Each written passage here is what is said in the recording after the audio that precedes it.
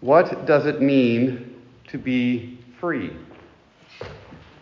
Well, for kids, maybe it means Christmas break or summer vacation.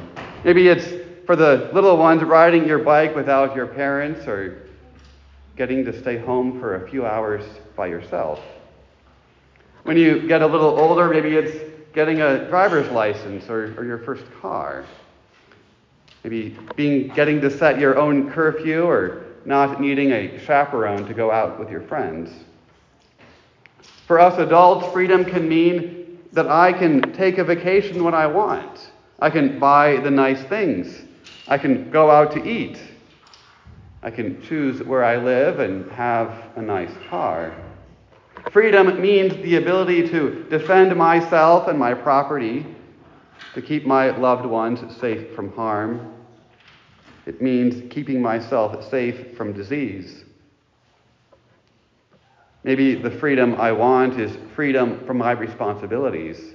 The time that I can have away from the daily grind. The freedom to pay someone else to do all those things that I really don't want to. Or the freedom to cut classes and skip work when I want and have a day where my only concern is me, myself, and I. Today in our world, we experience unparalleled freedom. Fairly recently in world history, I could have easily died of infection or famine. Today, our food is abundant, even absurdly so. It means I can find pretty much whatever food I want, almost whenever I want it. Same is actually true about most everything I consume. Instant gratification through that little portal I carry around in my pocket. If I'm hungry, I can get my groceries or food delivered. If I want to know what's going on in the world, well, I can find that out too. And if I choose the proper media outlet, I'll know that my news comes with all the right biases that will cater to exactly what I want to hear. I can choose all manner of things. Movies and TV on demand, even binge watching, my particular brand of sexuality, what video game I want to play, porn, and all manner of consumerism, my diet and level of physical activity, it's all up to me. And, even if I can't afford exactly what I want right now, I just take out that little piece of plastic and that object of my desire comes my way. Now, how do I know what I should look after? Well, I'm a completely unique person. I know what is good for me. Everyone who came before me were fools. Plato, Aristotle, Socrates, morons. No one knows exactly what I'm feeling, and I alone can interpret my heart. So even if no one else will love me, at least I have the freedom to love myself. I am the master of my fate, the captain of my soul. Even the reality that I see around me doesn't much matter to me anymore. I can just reform it, reshape it into what I want it to be. If my internal desires don't match the reality that my body imposes on me, well, surgery will fix it. If a child would be inconvenient to me at a certain time, birth control. If I find that my wife is bothersome, divorce. If my online friends aren't saying what I like, block. If I can't stand being around a certain person, shun. The physical world doesn't have what I want, virtual reality. And bit by bit, the reality around me will be formed to be exactly how I want it to be. Now, an added bonus of this online world is that there I can be whomever I want. And I can choose to interact only with those who will affirm me. So whenever I need that bit of dopamine, I can go there and always be angry at the right point of view and never be offended. And I can do it whenever I want. Through the magic of social media, I can broadcast my unique desires to the world. I can tell them how they are to interact with me. I can make the rules. This is freedom. And it's not just me who loves freedom. I know all of you do as well. In fact, everyone you meet loves to be free. We all love freedom. We don't like being bound or tied down or held to someone else's standard. Many of our goals and ideals are tied to freedom. It's the basis of our nation's founding. It means that we have freedom from an oppressive government. We have the promise of individual liberty. Today, it means that when we worship, we don't do so with the fear that the government is going to break in and arrest us all. And we thank God for these freedoms.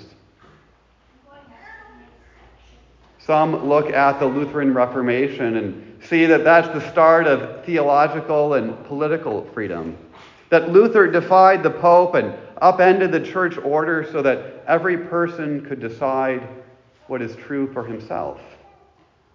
Some say he liberated the laity from the clergy and the church's members from being tied to the sacraments.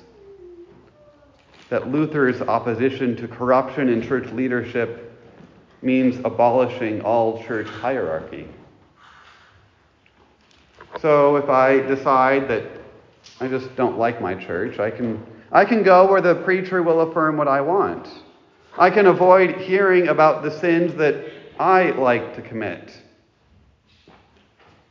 Or who's to say that I even have to go to church to be a good Christian anyway?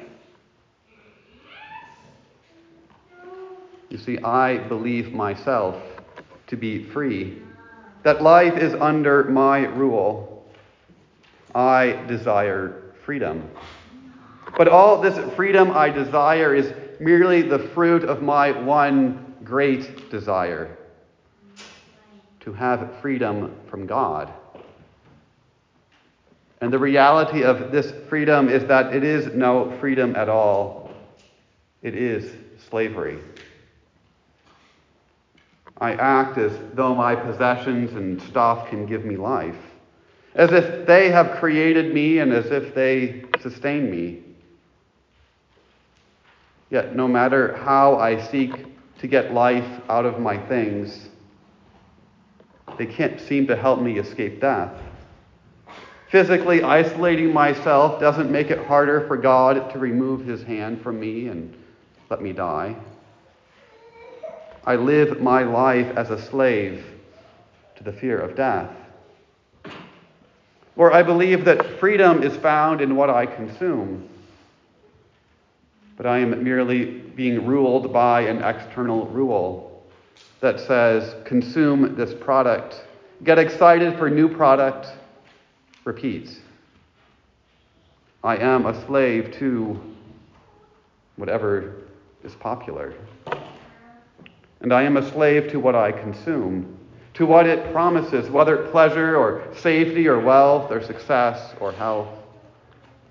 I am a slave to whatever promises me happiness. Because I find it uncomfortable to listen to other points of view. I like that social media can keep me in my own bubble, exposing me to only my own ideas. I am a slave to what I seek. And when I am a slave to my own desires, it means that I must bend the world to my will. I must be the creator and preserver of reality. I must enforce my will upon the world. I am a slave to being my own creator and my own God. I have been taught to despise the things that God has designed me to love. God designed it that a man would so love his wife and children that he would defend them with his life. But our passion has been turned instead towards vapid entertainment and conquering virtual worlds. The strength of a mother to defend her child who is threatened is now turned and it sets out to destroy that what she was designed to nurture and protect. Man, therefore, worships the creature above all, rather than the Creator. God's good order is inverted. Man thinks it's better to worship the creation, to look to the creature to learn the truth. Man was created to have dominion over the world, but he prefers to make it his God and to be its slave. I am a slave to the world. Well, if I must be a slave, if that's how things are, then I will resign myself to this reality. If I am to be a slave, I will be a good slave. I will be the best slave. I will learn to love my slavery, to embrace it, to teach others to hold on to it too. After all, if I believe in my heart that I'm free, then I'm free. Right? I will convince myself to love my slavery. I will teach that this is the true freedom, that these things are actually holy virtues. Now I know that if I don't do these things and if I don't defend them, people will look at me weird and they'll mock me. They'll find it odd if I reject this life of freedom. And so that is how I live. If one of these things that I trust in is interrupted or damaged, I do everything I can to restore it and to bring it back so that it will do what it's supposed to do for me.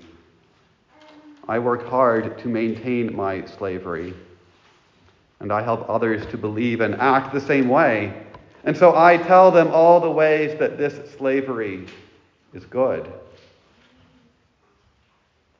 Turns out that this too is yet another rotten fruit of my slavery. The most valuable slave is the one who believes that because he chose this slavery and not that one, he's free. I have come to believe according to the movies I watch, the media I consume, the friends I hang out with. So I will seek out better voices, better influences on my life. But their ideas will only be new slave masters. No matter where I turn, I cannot escape my slavery. Just saying it's only natural or I'll never defeat it isn't good enough. You see, part of your slavery is that you believe yourself to be free. Each and every one of us is born a slave. And so what's the way out? Political debate? A democratic revolution? Societal battle? The culture war? Any one of those strategies might have some limited success. But this is a slavery greater than political leaders or the administrative state. It's more than being taught to make better choices, more than imposing your will on others through the ballot box or exercising political victory over your opponents. Nor is it about escaping this world, living off the grid, or running away. It is a battle. This battle is a battle against principalities and powers, against the rulers of this age, against the dark hosts in heavenly places. It's a battle against the devil and all his angels, against a world that's been deceived into opposing God, against the old Adam that reigns in your flesh. In other words, it's a battle that you will lose. No amount of resolve or revolution or radicalization will win it. Did you hear what you sang a few minutes ago?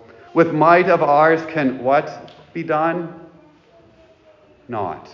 Naught can be done by our own might. Nothing. Zero. Soon were our loss effected. Our loss against whom? Against the devil, the world, and our own sinful flesh. Against these attacks on us, these attacks on the church, attacks against Scripture, attacks against the truth, attacks against Christ, against these attacks, by our own might, we can do nothing. This is our slavery. But for us fights the one chosen by God himself. He fights in our place and for our benefit. Who is this mighty one?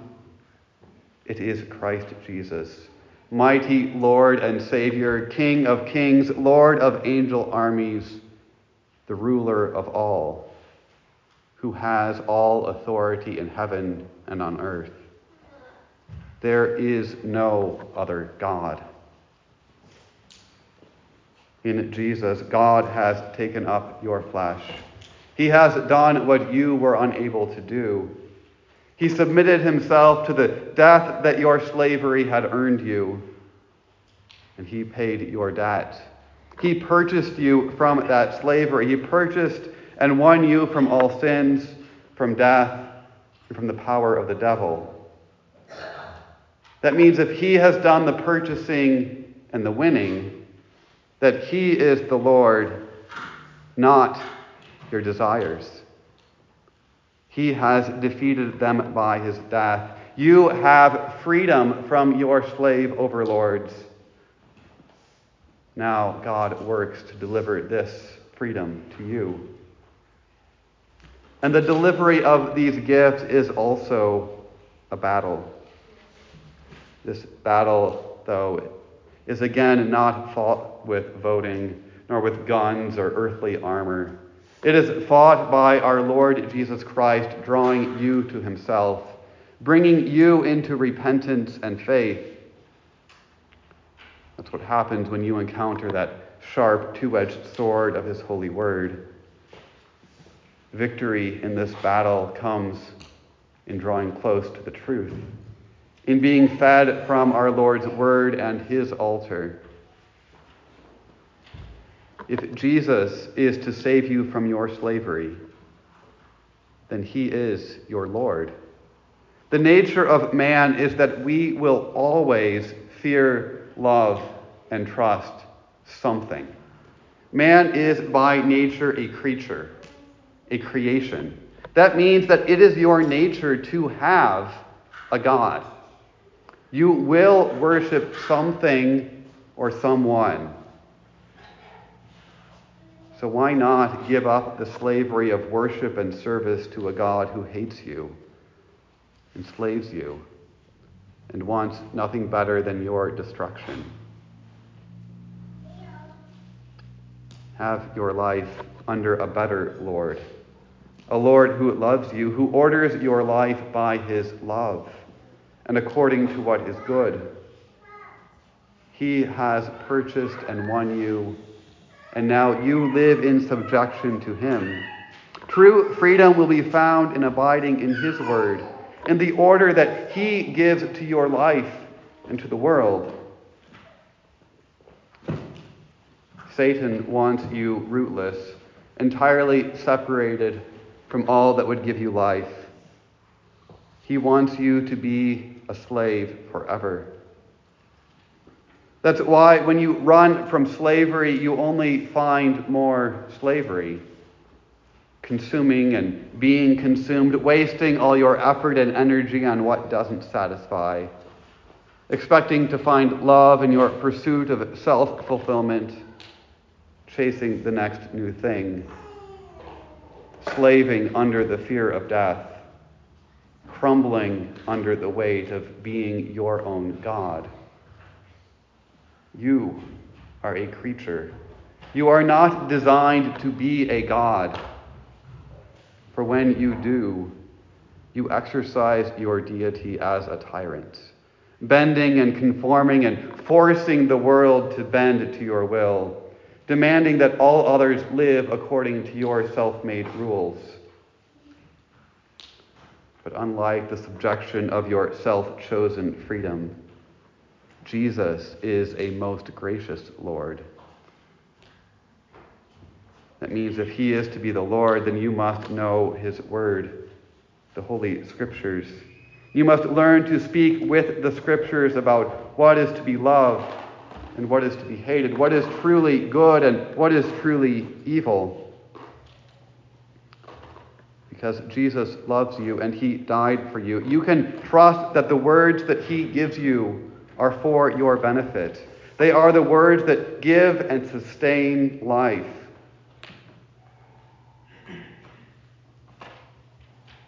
That means that my life has come from him and continually flows from his hand.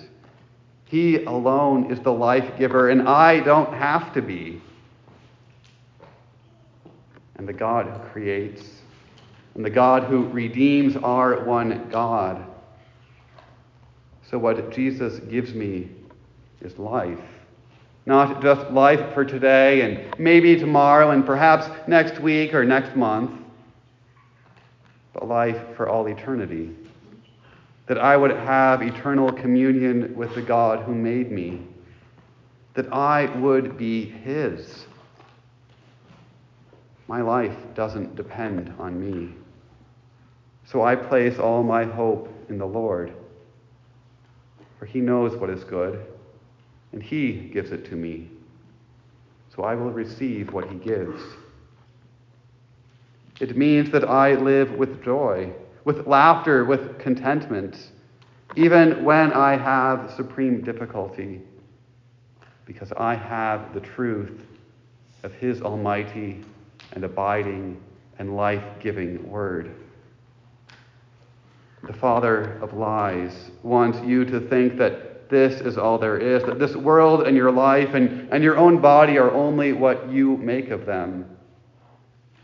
That you must let your desire to fit in, your desire to have more, your desire to feel comfortable in your own skin, that you must follow and give in to these desires and be their slave. You must serve temporal and temporary things until you also return to the ground. But that is the way to death. Jesus is the way to life. More than that, Jesus is the way to be alive, not only in the future, but now. The God who gives life has come into our flesh, suffered the penalty of sins he did not commit, and he is raised from the dead. And the righteousness in that man is given over to you. It is yours by faith. So let us live and rejoice in that truth, that we are righteous in God's sight because of Jesus. You see, the truth isn't a weapon that you use to attack those who have believed a lie. Rather, it's the source of your life and your joy. And so you point to the truth as the way out of all the lies of the slave world and the death cult. You invite others to Jesus. In this life, we live in fear that what has been promised to satisfy one day, well, one day it won't.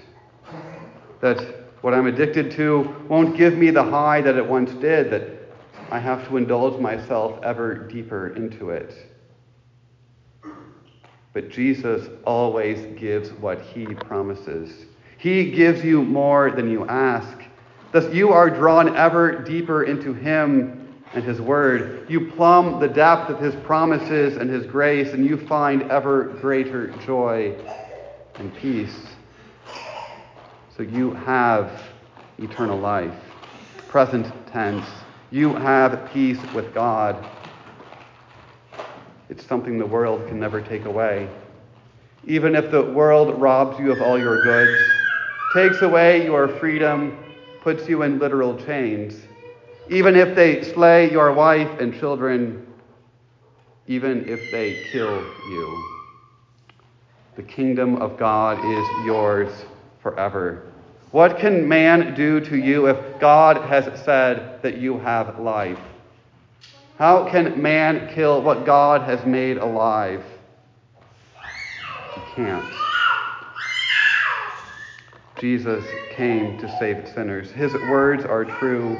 His word is life. So hold on to it for dear life, because it is your life. Embrace his word as he preaches it to you now. Rejoice in his freedom as you read your Bible at home. Believe Jesus' word spoken with water and over bread and wine. The Son of God has set you free, and you are free indeed. In the holy name of Jesus. Amen. The peace of God keep your hearts and minds in Christ Jesus our Lord.